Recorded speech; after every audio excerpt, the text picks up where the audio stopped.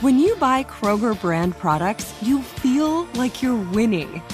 That's because they offer proven quality at lower than low prices. In fact, we guarantee that you and your family will love how Kroger brand products taste, or you get your money back. So next time you're shopping for the family, look for delicious Kroger brand products, because they'll make you all feel like you're winning. Shop now, in-store, or online. Kroger, fresh for everyone. Whether you're a savvy spender maximizing your savings with cashback rewards, a thrifty rate watcher seeking the lowest interest, or a travel enthusiast looking for extraordinary perks, Kemba Financial Credit Union has a visa to complement your lifestyle and unique needs. Apply today at Kemba.org to unlock a limited-time 2% cash back on purchases and pay 0% interest on balance transfers for an entire year with a new visa from Kemba. You deserve a card that works for you. Restrictions apply. Offer ends June 30th, 2024. You can work from the road while turning your vehicle into a powerful high-speed data Wi-Fi hotspot with AT&T in-car Wi-Fi. On a network that covers more roads than any other carrier. Connect up to 10 devices and stream conference calls. Finish up that presentation or answer last-minute emails. Go to att.com/in-car Wi-Fi to see if you're eligible for a free trial today. Based on independent third-party data, always pay careful attention to the road and don't drive distracted. Wi-Fi hotspot intended for passenger use only when vehicle is in operation. Compatible device and vehicle required. Previously on Weedy and House. You have to study. You have to study. Right. And you don't have to reinvent the wheel and make the same mistakes. That is what's going to make us strong, what's going to make us win. Yeah, I think it's bigger than everybody else.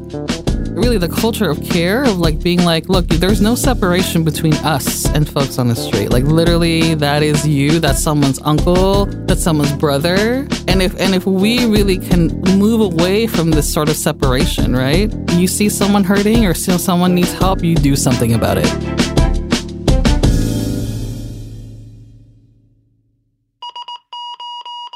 Welcome back to Weedy and House. I'm your host, Theo Henderson.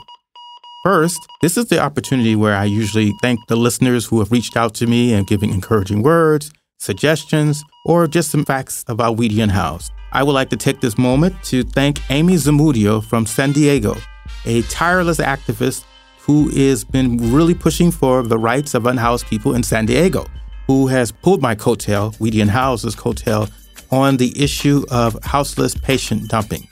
There are two main hospitals that were culprits of this, and this is a perfect storm of disinterest, and I want to extend a very deep appreciation and thank you for allowing me to meet some of the residents and interview them, as well as her hosting me as a gracious host. Our next episode after this will be covering San Diego and the issues that beset it. This week, we're going to continue the conversation we began last week with three prominent LA activists. What are the differences between mutual aid, charity, and philanthropy? There's a lot more to say, but not before we get into some unhoused news. Hypothermia is the leading cause of death in Los Angeles, more so than the colder climes such as New York and Chicago. As the winter drags on, the risk of hypothermia is still a major threat to the unhoused community. And as usual, the city of Los Angeles is not doing enough to help. At the time we're recording, no additional winter shelters have been added. This means there are only 388 beds in winter shelters for over 75,000 unhoused people in the greater Los Angeles area. If you're interested in getting into a winter shelter, I wanted to be sure to share the information for the shelters that are currently accepting people. If you have been to one of these shelters and want to share your experience, please reach out to me at www.weedyandhouse.com.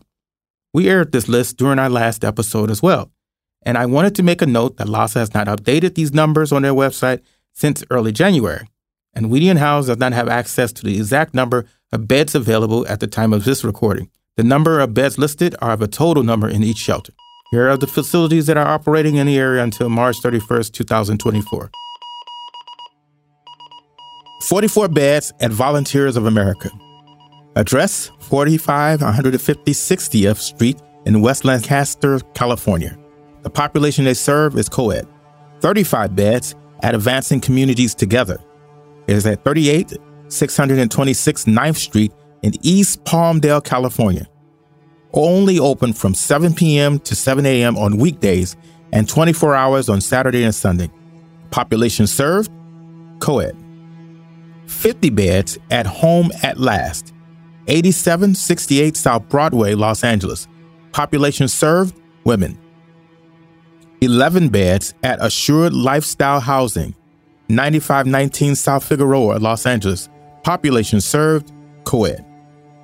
9 beds at Assured Lifestyle Housing, 700 West Florence, Los Angeles. Population served, co-ed. 41 beds at First to Serve, 1718 West Vernon Avenue, Los Angeles. Population served, co-ed.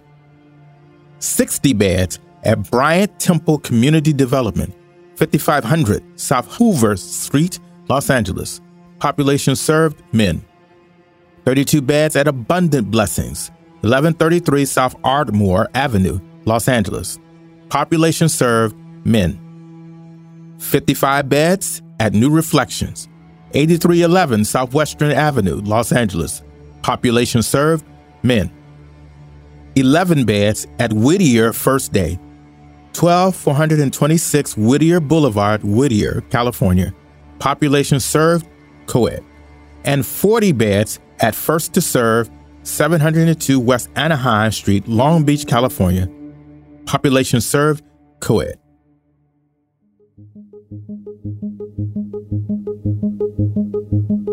Our next story is in San Diego. Craig Voss, 74, has pled not guilty for the deaths of unhoused members Rodney Diffendahl, Randy Ferris, and Walter Jones in San Diego. Craig Voss ran his vehicle into 50 people in an encampment community on March 15, 2001. He has recently had a mental competency hearing and claimed he was incompetent for the acts that he committed and shouldn't be responsible for running over 50 people.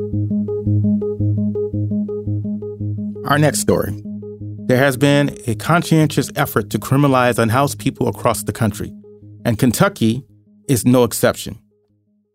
Using buzzwords such as safety, mentally ill, criminal, and dangerous as the lead-in to otherwise illegal unconstitutional laws. Kentucky has a bill called Safer Kentucky Act, otherwise known as HB 5, is giving housed people the legal authority to kill or harm unhoused people if they find them sleeping near or on their property. Imagine inclement weather and unhoused people trying to find a place to stay warm out of the elements. And this bill is in effect. This will give the legal right to use deadly force against unhoused people because of that. The bill has also banned street camping. This means that it will be against the law for unhoused people to live on the street, similarly to 4118 in Los Angeles, California. The bill has met with vigorous opposition from housing advocates. As you know, houselessness is a symptom of a larger issue that has little to do with personal individual blame or responsibility. There are nearly 4,000 people in Kentucky that are houseless, according to the National Coalition of Homeless Statistics. What this means for the unhoused is death. The last time the Supreme Court was asked to weigh in on houselessness was in 2019. They declined to hear the appeal against Martin v. Boise ruling. Martin v. Boise was a ruling that stated that it was cruel and unusual punishment to criminalize unhoused people when there are no places for unhoused people or shelters for them to go.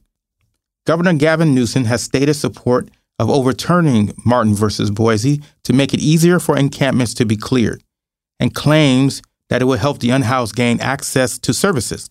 Enter the care courts that he and Mary Karen Bass have been arm in arm pushing to solve the houseless problem. Using phrases like service resistance and offering non-existent services to an already beleaguered community, they return the blame of houselessness onto the individual instead of systemic issues of houselessness. This includes exploding rents, unlivable wages, and gentrification. A lot of this resembles 4118 in Los Angeles, which we talked about on the show many times. 4118 is the Jim Crow of this era. It is against the law for unhoused people to sit, sleep, or lie where it is posted in businesses, schools, hospitals, or anywhere a NIMBY or a business owner will claim that unhoused people is detracting or a danger or using those code words that I mentioned earlier. Finally, our Weedy and House exclusive interview this week is a long-standing ally of the unhoused community. Danny Park and his family has been in Skid Row in L.A. during a time of great racial upheaval. If you can remember, Soon Da-ju was given a light sentence for murdering 15-year-old Latasha Harlings for attempting to buy bottled orange juice. As a result, tensions ran very high and an uprising ensued in the community. Taking this opportunity to open bridges of community and understanding, Park's family opened a store in the heart of Los Angeles in the unhoused community. Here's his story.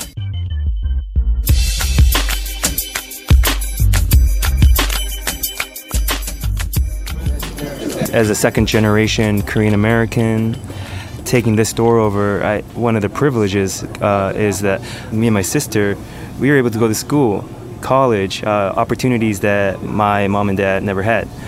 We speak the language, something that my mom and dad, just the access to the English language. And so a lot of the work has been getting into those conversations with your beloveds. And really, it's like that struggle and the creative tension, while also holding each other for everything that I've been able to learn, been able to share that with, my family, who is all part of this store, and which is all the understanding that is all very important to how and why we operate in the way we should. For people that didn't know, in Los Angeles, the tensions that they had with the LA riots with Latasha Harling. I remember one time when I came into the store, you guys had basically a memorial for her. Yeah. And I was really struck because most of the times, that conversation is a tiptoe conversation, or it doesn't being expressed. Or I was also warned by the attempt to have a conversation, or I had to do a double take. I was like, oh, okay, I'll even buy the juice that he's got over here. So let me see because that shows some a lot of bravery. So what motivated you to do that? Yeah, like you said, Soon Ja-du, the murder of Latasha Harlins, is not something that's openly talked about in the Korean community. There's obviously a lot of shame, hurt, and really a lot of unprocessed feelings, thoughts, and emotions, and also denial. Mm-hmm. And those are all the ingredients of what we call racism, genocide. Mm-hmm. You do something bad to somebody, you deny you did that, and then you forget that you ever denied it. Those is what they say is genocide. And really, I think that comes from you first do it to yourself. Mm-hmm. And so a lot of Korean American they all have a lot of trauma coming from war, and mm-hmm. there's also a lot of self-hatred, and so even it's amongst our own communities where there's a lot of violence amongst our own. The unfortunate thing is we always find the scapegoat or the other, right? The quote-unquote other. The other guy's problem. Yeah, and that's so playing. Yeah, and so that's what we see with mass shootings. All this just I was wondering, what would you define this mutual aid, charity, and philanthropy? Because I think your community store is a little bit outside the crayon box. So tell us a little bit about that. So a little bit about mutual aid, working as a business, community institution, even a service provider. Really, I think comes from the idea that there's no privatization in the fact that not one person owns things. The earth is something we honor: land, material resources, food, rice, plants, air, water. And so these are meant to be shared. It really comes from that and the honoring of that cycle.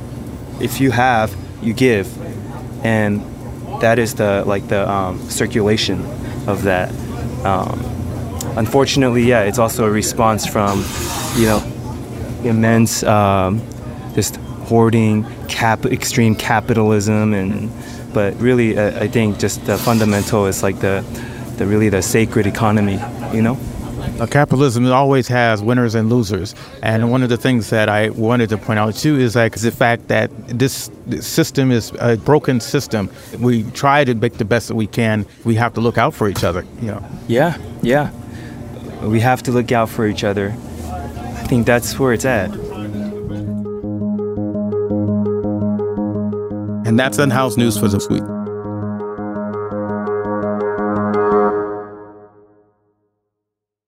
Up next, we get to talk to the people at the forefront of the LA activist community and get into the nitty-gritty around what it really takes to have a consistent and positive impact on the community. Stay with us.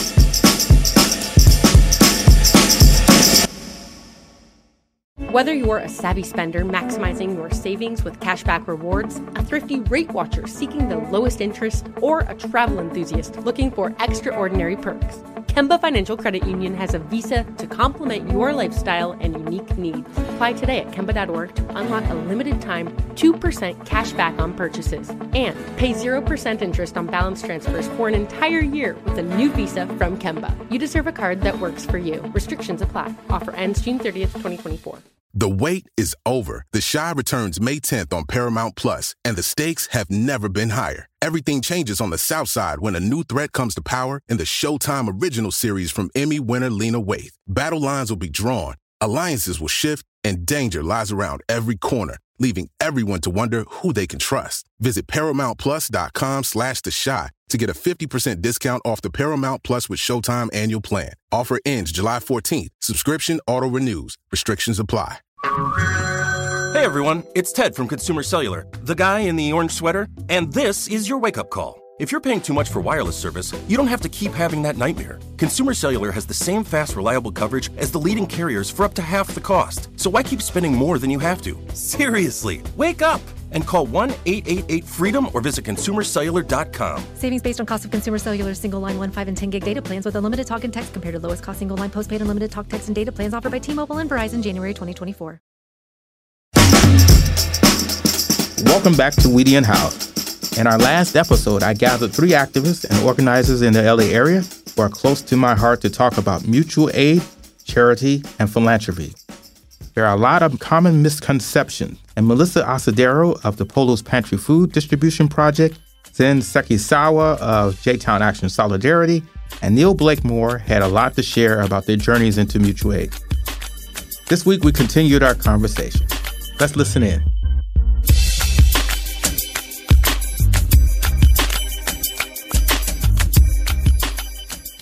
One of the things that I would like, if there's anything to foresight, is that the movement is changing with as well as technological advances, and we must, well, there's some people that still want to go back to the 70s, 80s, but we must really look at understanding our current generation is not going to be able to do what we did in the 70s. They're going to have to be as innovative, creative, daring, and bold as our leaders from the past, because mutual aid requires it. This movement requires it. Just as the enemy gets much more creative, we must get creative. We cannot rely on antiquated kind of ideas to trap us into it, because it does nobody good. Yeah, it's old conditioning. Yeah, that's one of the things that I noticed. Like we already know we've had the talks. Like okay, we ate in the 70s. We ate right around. This is not going to work like that. This is a little bit different.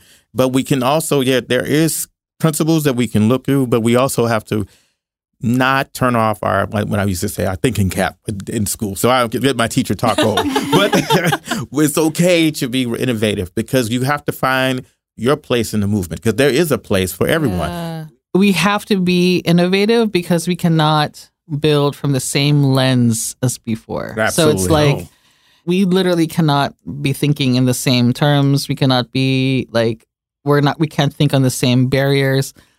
And we have to really, it's almost like we have to heal ourselves out of the programming that we've been built. Because sometimes I'll be doing something and then, I'll be talking to someone, they're like, your vision is too small or something. And I'm just like, I thought it was big enough. And then you forget that you really have to okay, then what does that actually look like? And so now I'm grateful. This year has been pretty massive for me. I got 2 fellowships, a national and a local one. Cool. Would you say you and I share that? Yeah, the Activists in Residence. Yeah.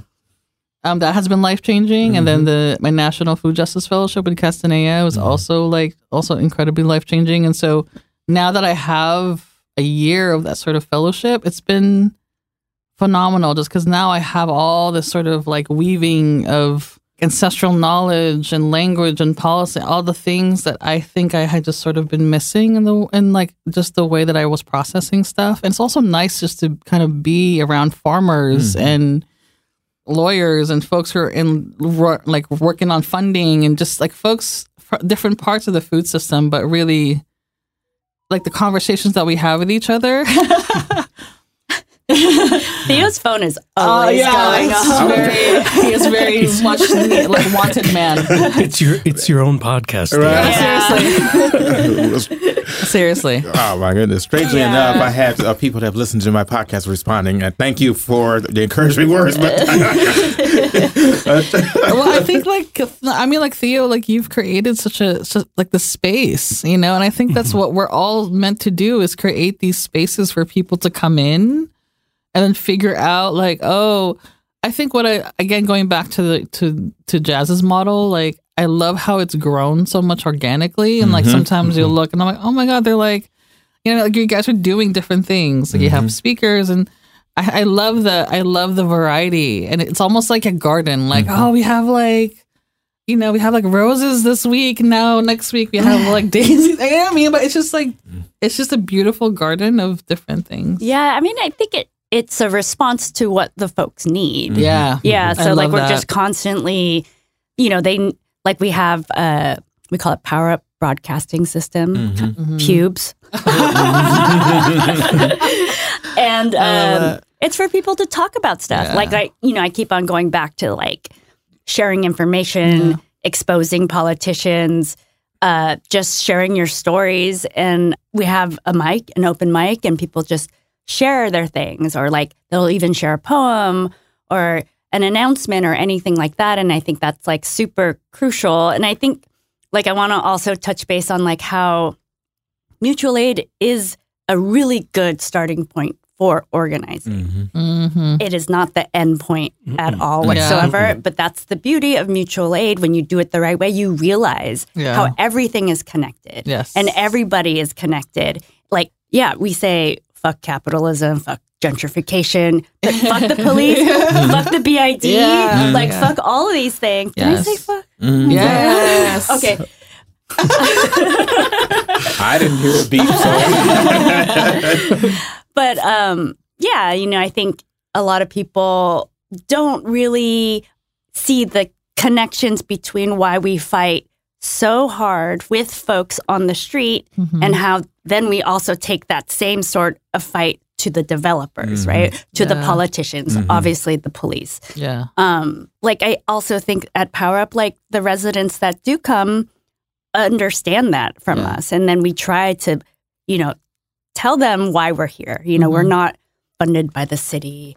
We're not a charity. You know, and like we talk about our values, how we fundamentally are against the police. And these are the reasons why. And this is harm reduction. And there's no shame in it. You know, like all this kind of stuff. And we pass out pamphlets that we write and stuff. So it's great. And I love that.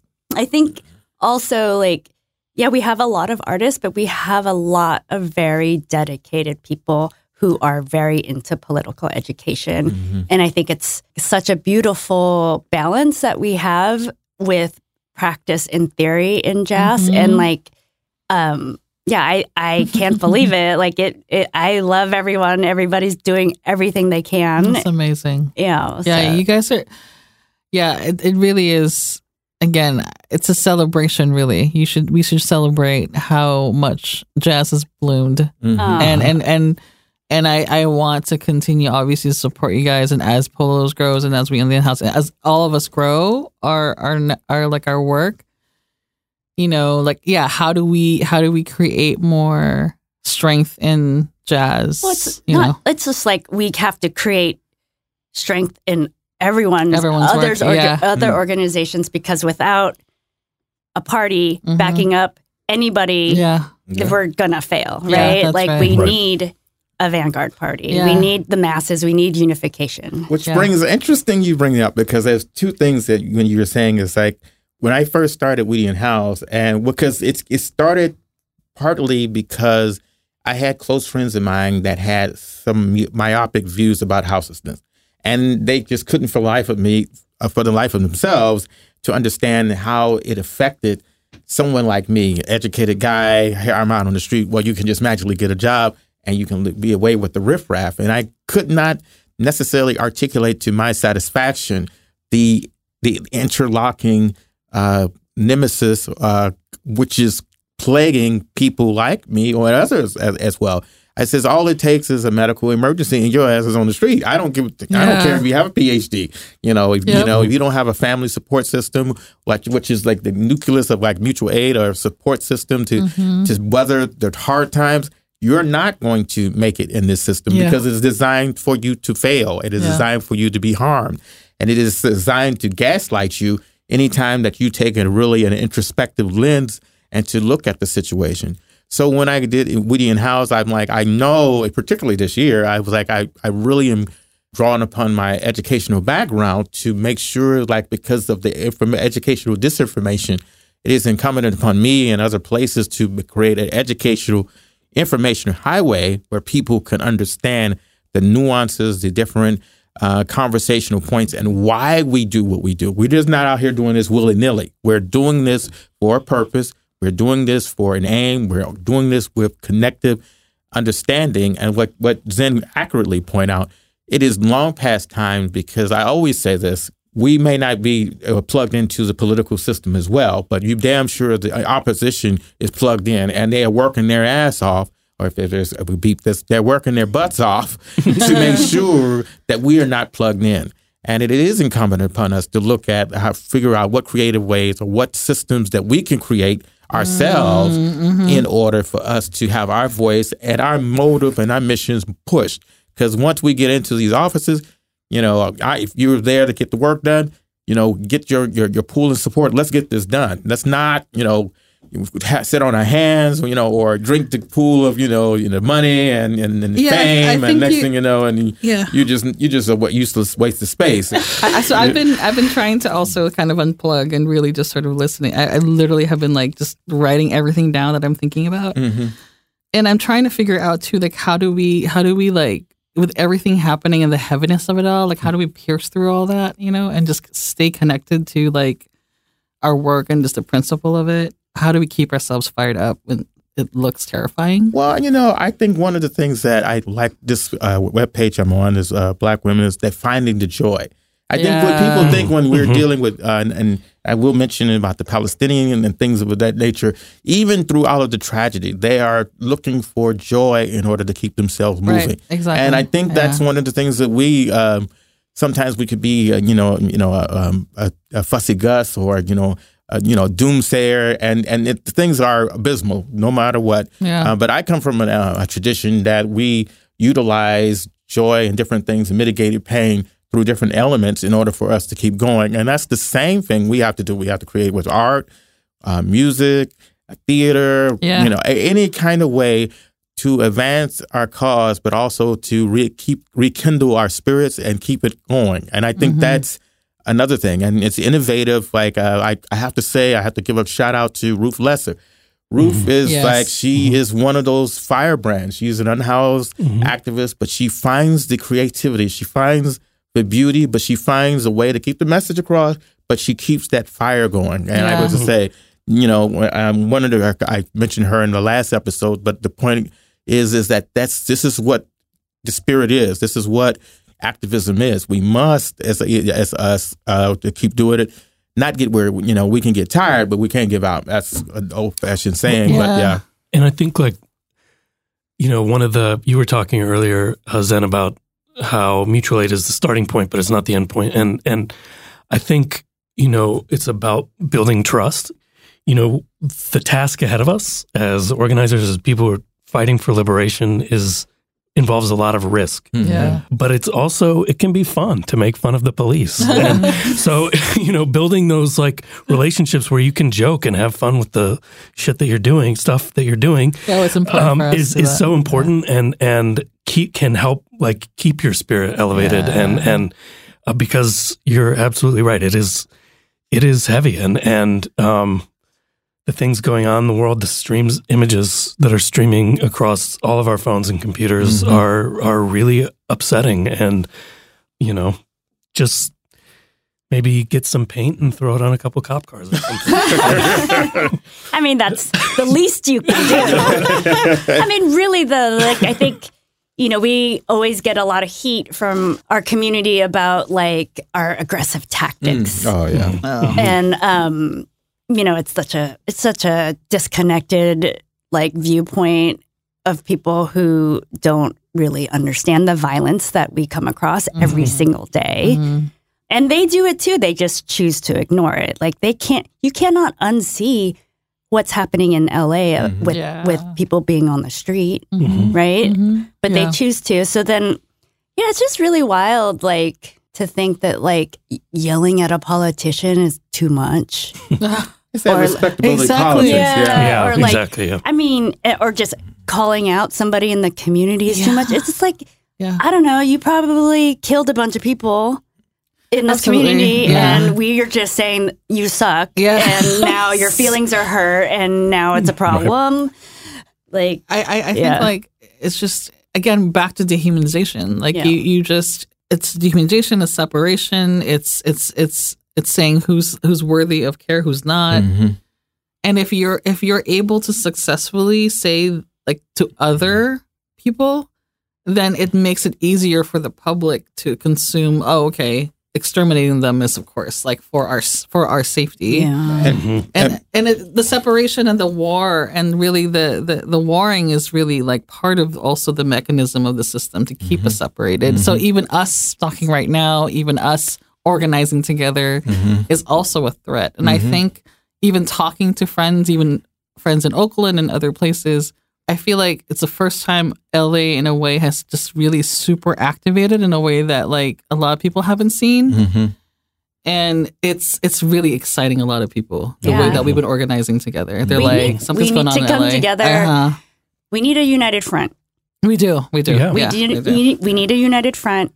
We need unity, criticism, unity. That builds a united front. Right now, on the left, it's criticism, no unity, more criticism, right? Yes, and we need to stop that. Yep. We need to hold our nose. We don't have to like each other. I mean, we have to respect each other because we're all fighting for the same thing. We have to get on that page. And if we can all just believe that we're fighting for one thing and forget the rest, let's just focus on that one thing we're fighting for, liberation. Yeah. Let's go. Right? Who cares what you did in the Zoom room like 10 years ago and you said that shit? That's fine. It's fucked up. Yeah. It's messed up. That's for a space that's not this, right? I think we're going to quickly learn as things get worse because we know it's going to get bad. But that's the thing. Like, we don't, I know. That's the struggle, right? It's the struggle I was just saying. Yeah. But like, look what's in Palestine. Yeah. It's unbelievable. It's disgusting. It's the worst case scenario. But this has been going on for how long? For a long For time. how long? And we've let it go on for how long? And now it's this, right? We'll be back in just a moment for the rest of our conversation.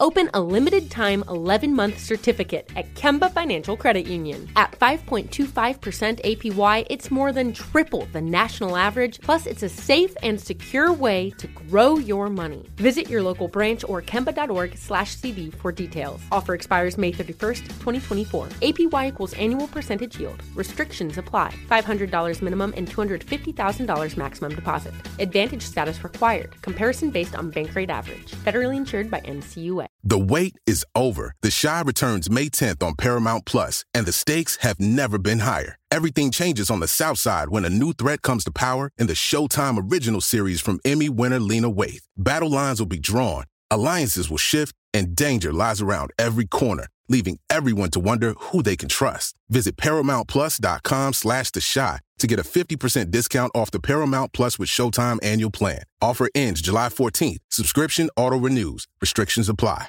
Like many of us, you might think identity theft will never happen to you. But consider this. There's a new identity theft victim every 3 seconds in the U.S. That's over 15 million people by the end of this year, equal to the populations of New York, Los Angeles, and Chicago combined. Even worse, identity theft victims often don't even know they're victims. That's why LifeLock Identity Theft Protection alerts you to identity threats, even the ones that don't show up on a credit report, like data breaches, fraudulent bank transactions, loan and credit card applications, and crimes committed in your name. If your identity is stolen, your own dedicated LifeLock U.S.-based restoration specialist will work to fix it. LifeLock protects you in ways that you simply can't on your own. Join now and save up to 25% your first year at LifeLock.com/news. That's LifeLock.com/news to save up to 25%. Identity theft protection starts here. And we're back. I love that we're going in here because I think that's important because Palestine, I see a lot of people calling it the litmus test, right? Like where it's like it created a very strong line between, right? It's a huge division now. And so we're beginning to really see the folks who are still staying with the old paradigm of like really kind of like still carrying Western and like white supremacy and all that thought. And the rest of us thinking like, I mean, we're all looking at this and know that this is literally them telling us, like, this could be any of you. You know what I mean? Yep. That's literally what they're trying to say, especially with all the doubling down. And so for the rest of us, we're like, oh, shit. Like, no one is stopping them. And even the goddamn fucking UN, which is worthless. Like, let's just talk about this. All the international humanitarian groups, even the fucking UN, like... You know, like, it's just none of them are useful for what we're seeing. And we all have been, like, kind of duped into thinking that having those sort of, like, kind of structures, that construction is going to, like, protect us. No, it's not. It's literally showing us that we can be annihilated. I mean, the UN is just like a reformist sort of situation for imperialism, right? I mean, and if you know, if you have five or seven countries that can unilaterally decide against something, and one of them is perpetuating or funding a genocide, then of course it's a completely useless organization because they're not going to hold themselves accountable. I don't think we understand the levels of just like not just like actual destruction, but the destruction in people's minds of just how fucked up this country is. Like, well, I think really, and you know, going back to that point about them sort of saying this is our plan. Right now, billionaires are trying to privatize all the water, and that's going to become something that we all fight for. And the land to the agricultural land, like Bill Gates, literally, like I forgot that I'm going to find the tweet. I said it like literally as soon as he started buying agricultural land, I'm like, this is going to be a problem. He is tapping into farmland. He's got 250,000 acres of farmland in the United States. I mean, okay. The odds are in our favor. Absolutely. So it's 1% of them. Right. And 99% of us. We just have to get that. People to realize that, right? Like, how do we do it? And you know, it's about disillusioning people because, like, it's getting over that fear that what's on the other side is going to be worse, right? It's like so many people, you talk to them about some liberated future, their response is, well, what about the warlords? And I'm like, you know, we're actively trying to construct something better. We're not just like haphazardly throwing ourselves into chaos or something.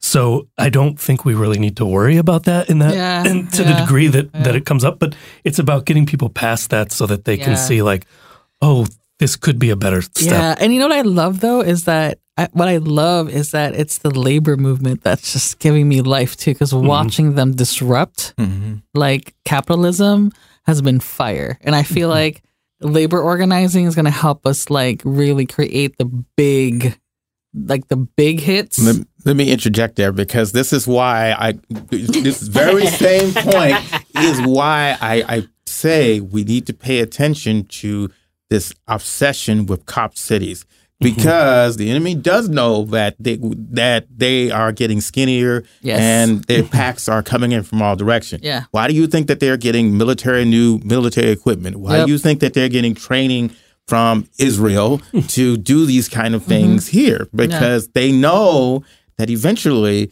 that you can't keep, like I said, capitalism, you can't sustain it. But the point of it is that they know that somewhere, that someone is going to be the one that's not going to care and is going to risk it all. Yeah. And it's going to set a cascade event that people will just follow suit.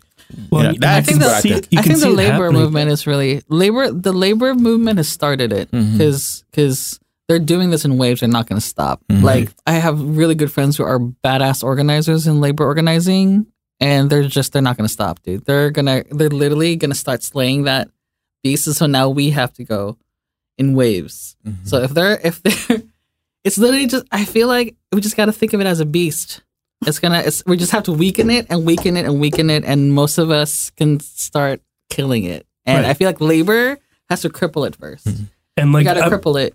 Personally, I'm not going to argue against the reform or something, but the reform is not the win. The reform is just a step towards a thing. And we need to be at a place where we are thinking of what the long-term, the final goal is. Because I think, 100 years ago, there was a wave of revolutions. People sort of rested on their laurels. And we can't do that. We can't get comfortable until we've achieved it. And I think we're at a moment, because of the climate, we have a more intense existential sort of crisis that we can rise up to meet that moment. And, one thing you were talking about, what the enemy is doing, Elbit Systems, the company that built the AI gun turrets on the walls around Gaza, they built a surveillance system around the Tohono O'odham reservation in Arizona, and they're putting those similar kinds of things on the wall in Mexico. So it literally is their plan to do the same thing here.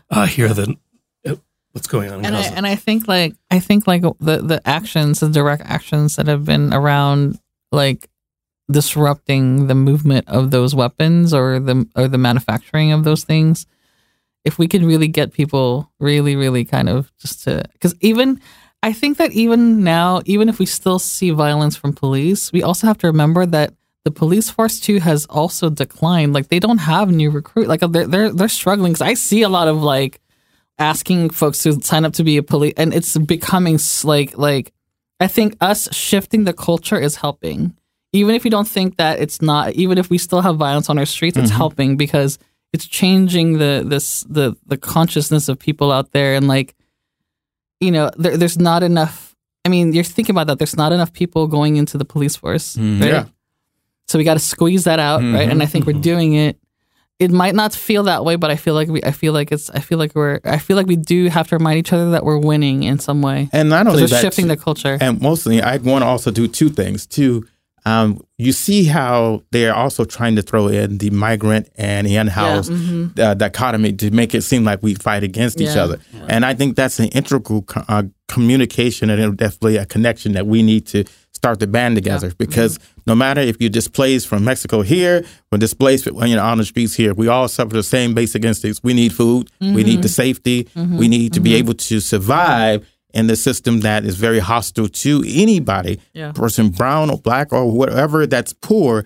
That's the enemy right there. Yeah. And the second thing is from my education I know, in order for this to be successful, because you guys are younger than me, I know. I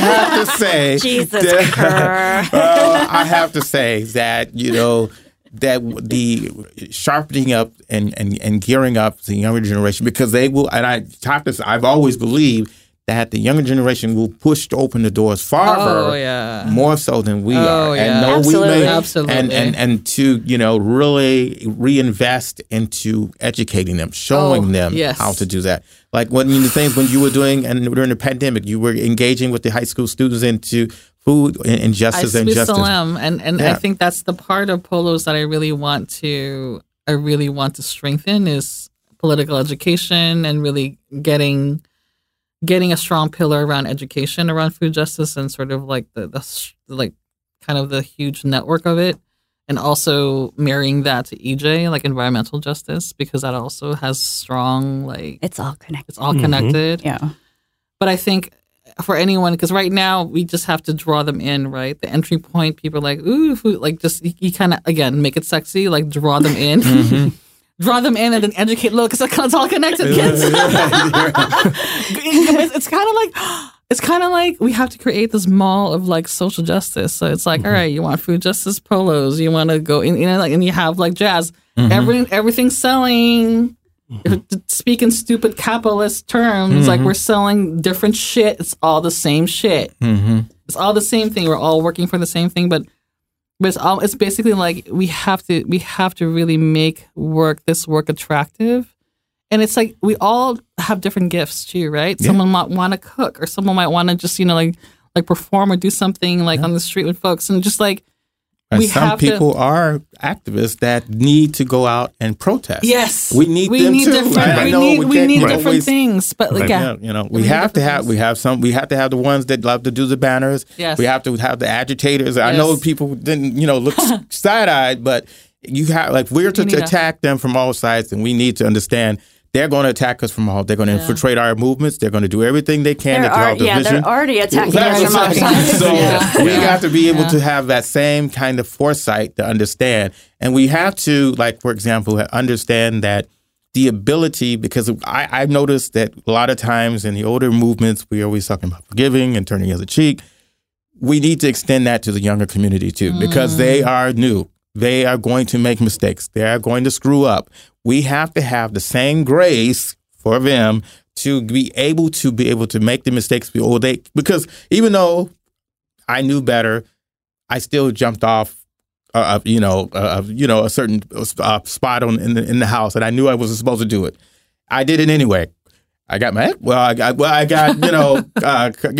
had a come to Jesus meeting, but the point of it is I knew not to do that. So I had to get creative in order how to sneak out of a certain part of the house to do some stuff. But the point of it is that we have one of the things in the education thing that we keep forgetting.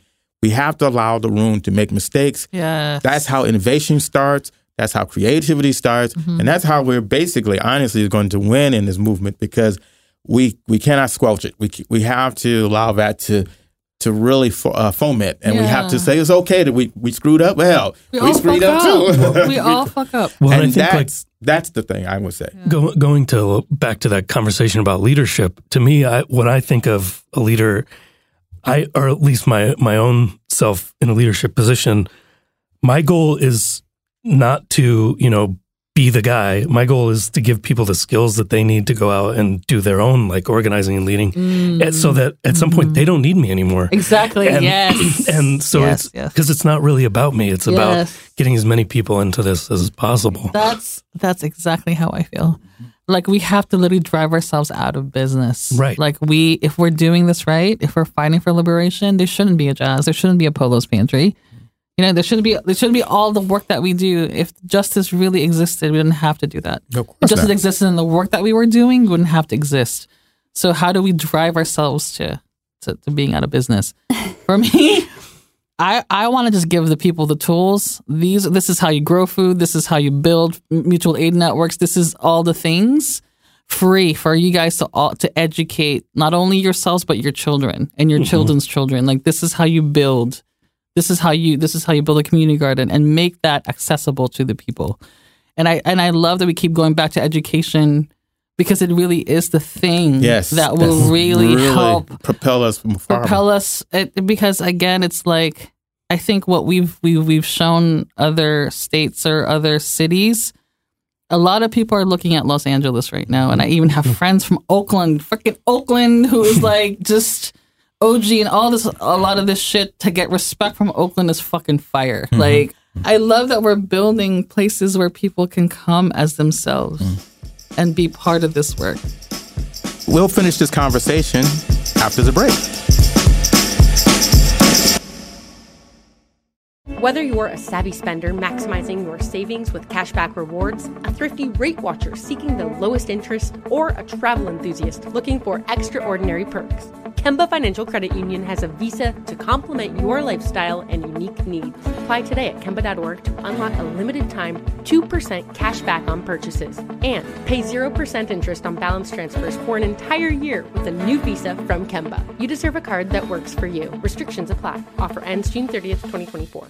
The wait is over. The Chi returns May 10th on Paramount Plus, and the stakes have never been higher. Everything changes on the South Side when a new threat comes to power in the Showtime original series from Emmy winner Lena Waithe. Battle lines will be drawn, alliances will shift, and danger lies around every corner, leaving everyone to wonder who they can trust. Visit ParamountPlus.com/The Chi to get a 50% discount off the Paramount Plus with Showtime annual plan. Offer ends July 14th. Subscription auto-renews. Restrictions apply.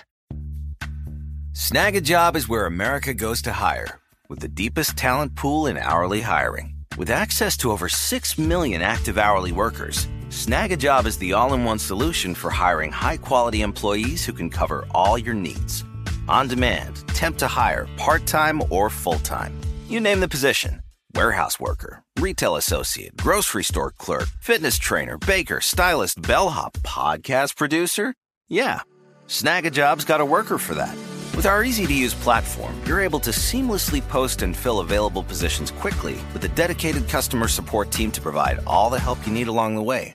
Kind of nice knowing you have a talent pool like that in your own backyard, right? Snag a Job is the partner you need to keep your business running smoothly. So visit snagajob.com or text snag to 242424 to talk to an expert. Snagajob.com, where America goes to hire.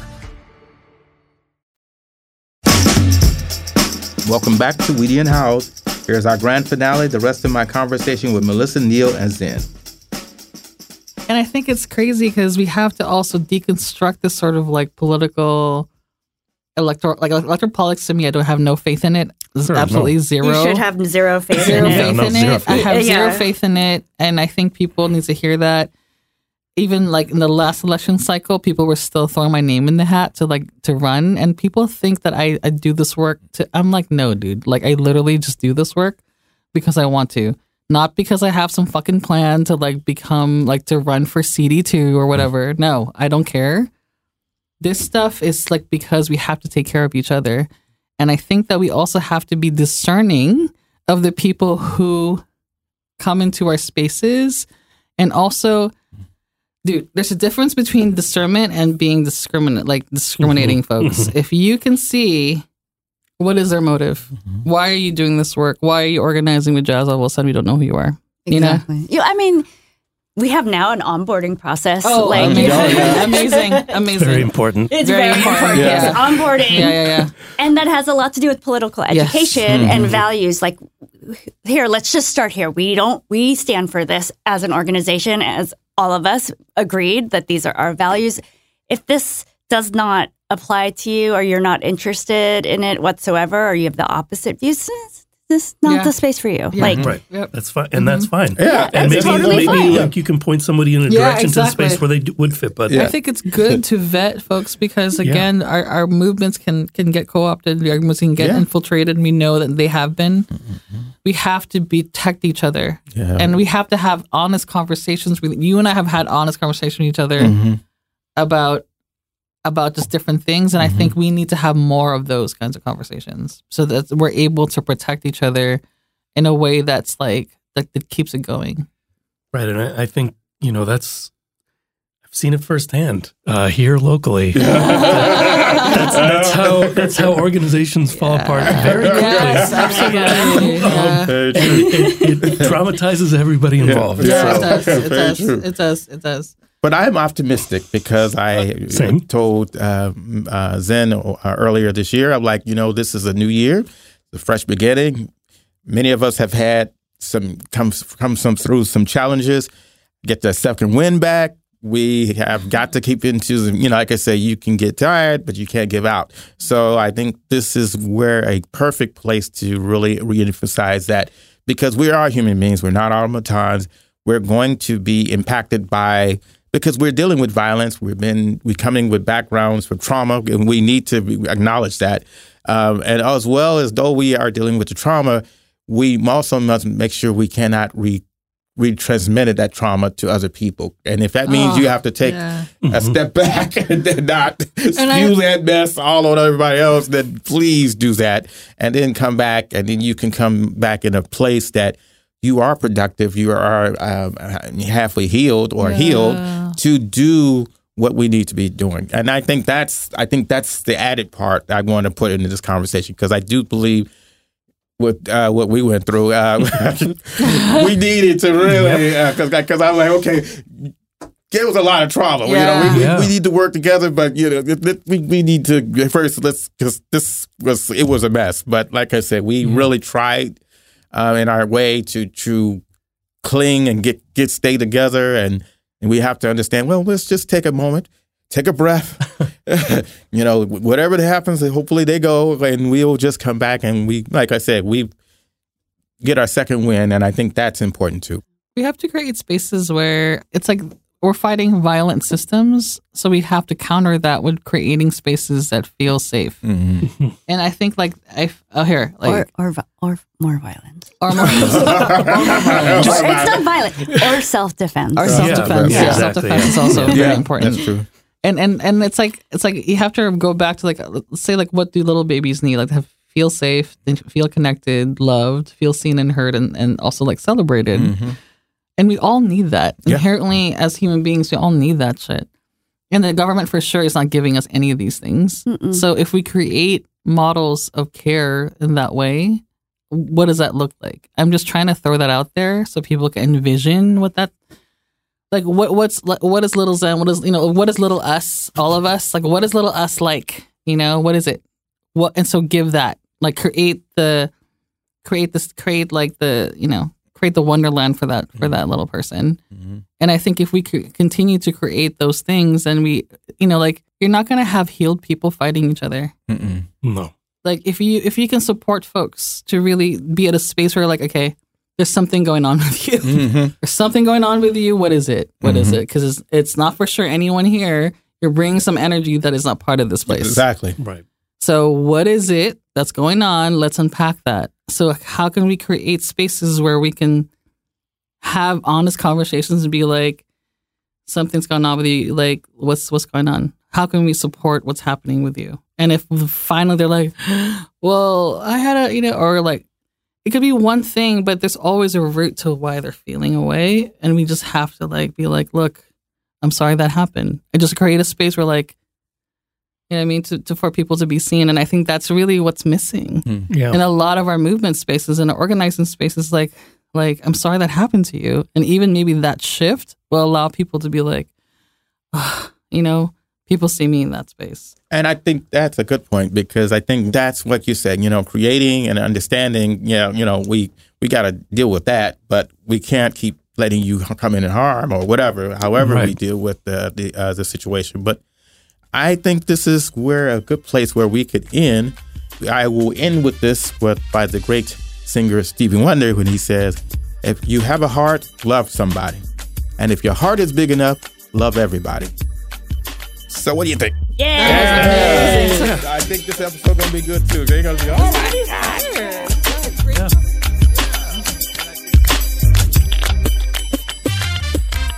Before we close out, I wanted to share a few more thoughts from Neil, who I spoke with one-on-one. And so the other thing I did was I connected to a local mutual aid organization and started just doing mutual aid on the street, harm reduction, food distribution, trying to connect people to services, and just building community, doing community events. So what's the difference between that mutual aid and then, for example, someone that's going because normally house people say, why don't they just go to a shelter? Why don't they just do this?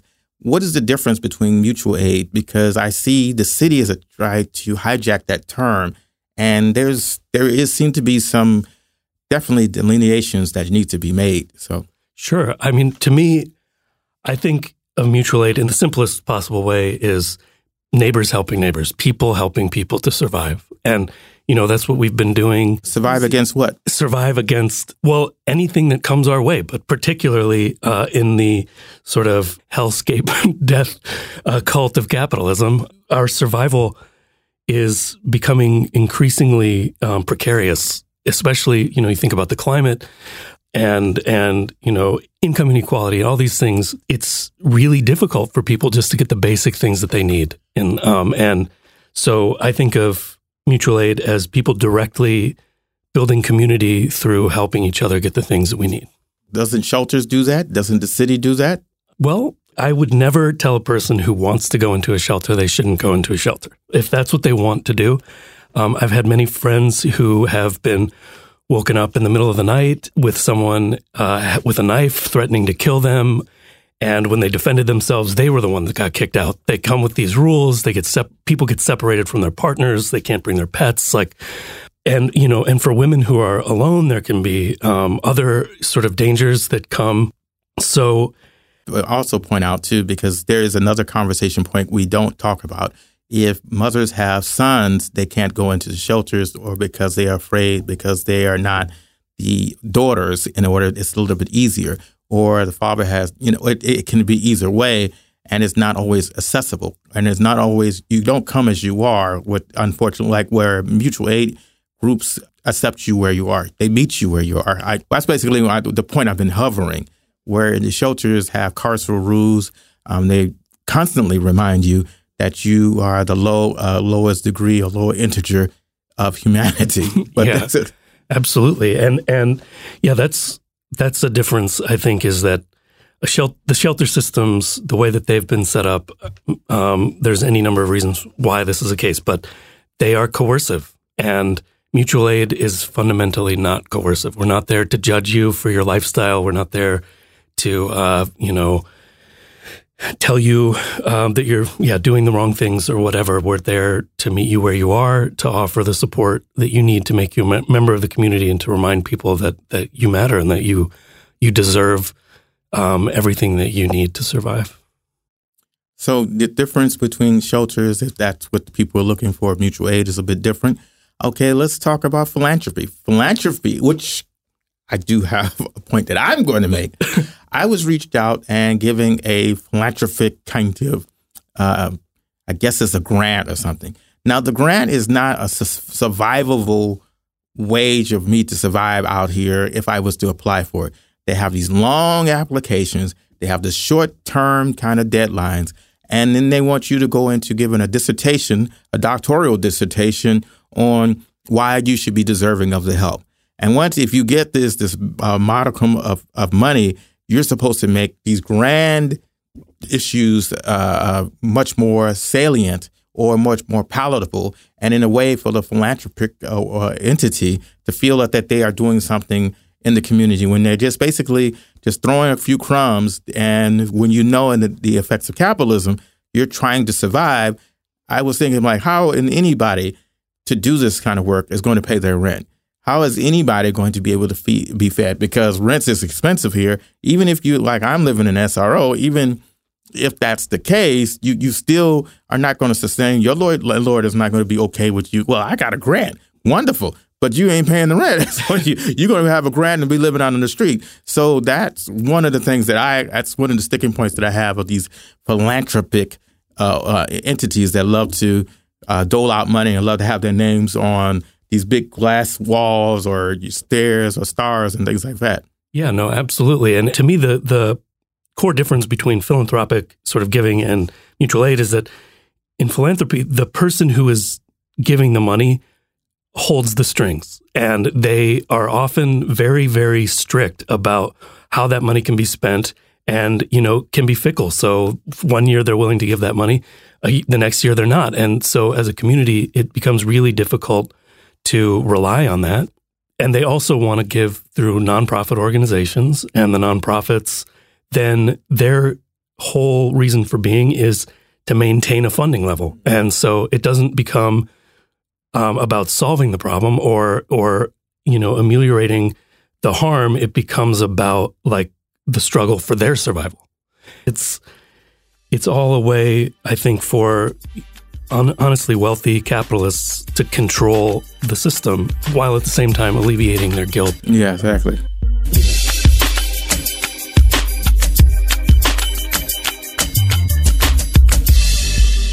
Thank you very much, Melissa, Zen, and Neil. Please follow and support their work online. Melissa can be found at www.melissaasadero.com and www.polospantry.org. Zen's work can be found at jtownaction.com, and you can follow Neil's Substack at neilblakemore.substack.com. In the next episode, Weedy and Howes hits the road and lands in San Diego. Activist Amy Zamudio takes me around, and I interview residents that were victims of hospital dumping, as well as vigilantism and the cruel San Diego camping ban that's been recently enacted. Be ready to hear our next episode on San Diego hospital dumping and the impact it's had on the community. And don't forget about us. You can stay up to date and in touch with Weedy and Howes at www.weedyandhowes.com and on Instagram at Weedy and Howes. It's been a pleasure hearing from new and returning listeners. If you want to submit your own story or a friend, don't hesitate to reach out. That's it for this week. May we again meet in the light of understanding. Weedy and Howes is a production of iHeartRadio. It is written, hosted, and created by me, Theo Henderson. Our producers are Jamie Loftus, Lyra Smith, and Katie Fisher. Our editor is Adam Wong, and our logo art is also by Katie Fisher. Thanks for listening.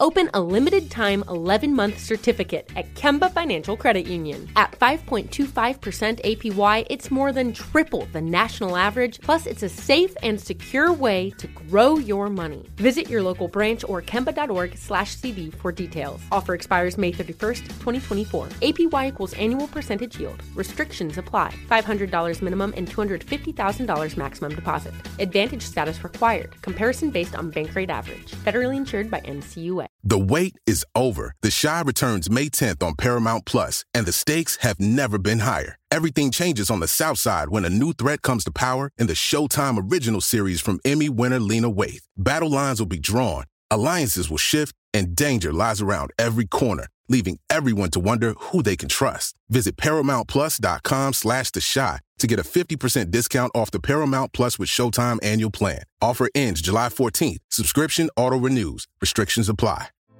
Hey girlfriends, it's me, Carol Fisher, back with another season of the global #1 podcast, The Girlfriends.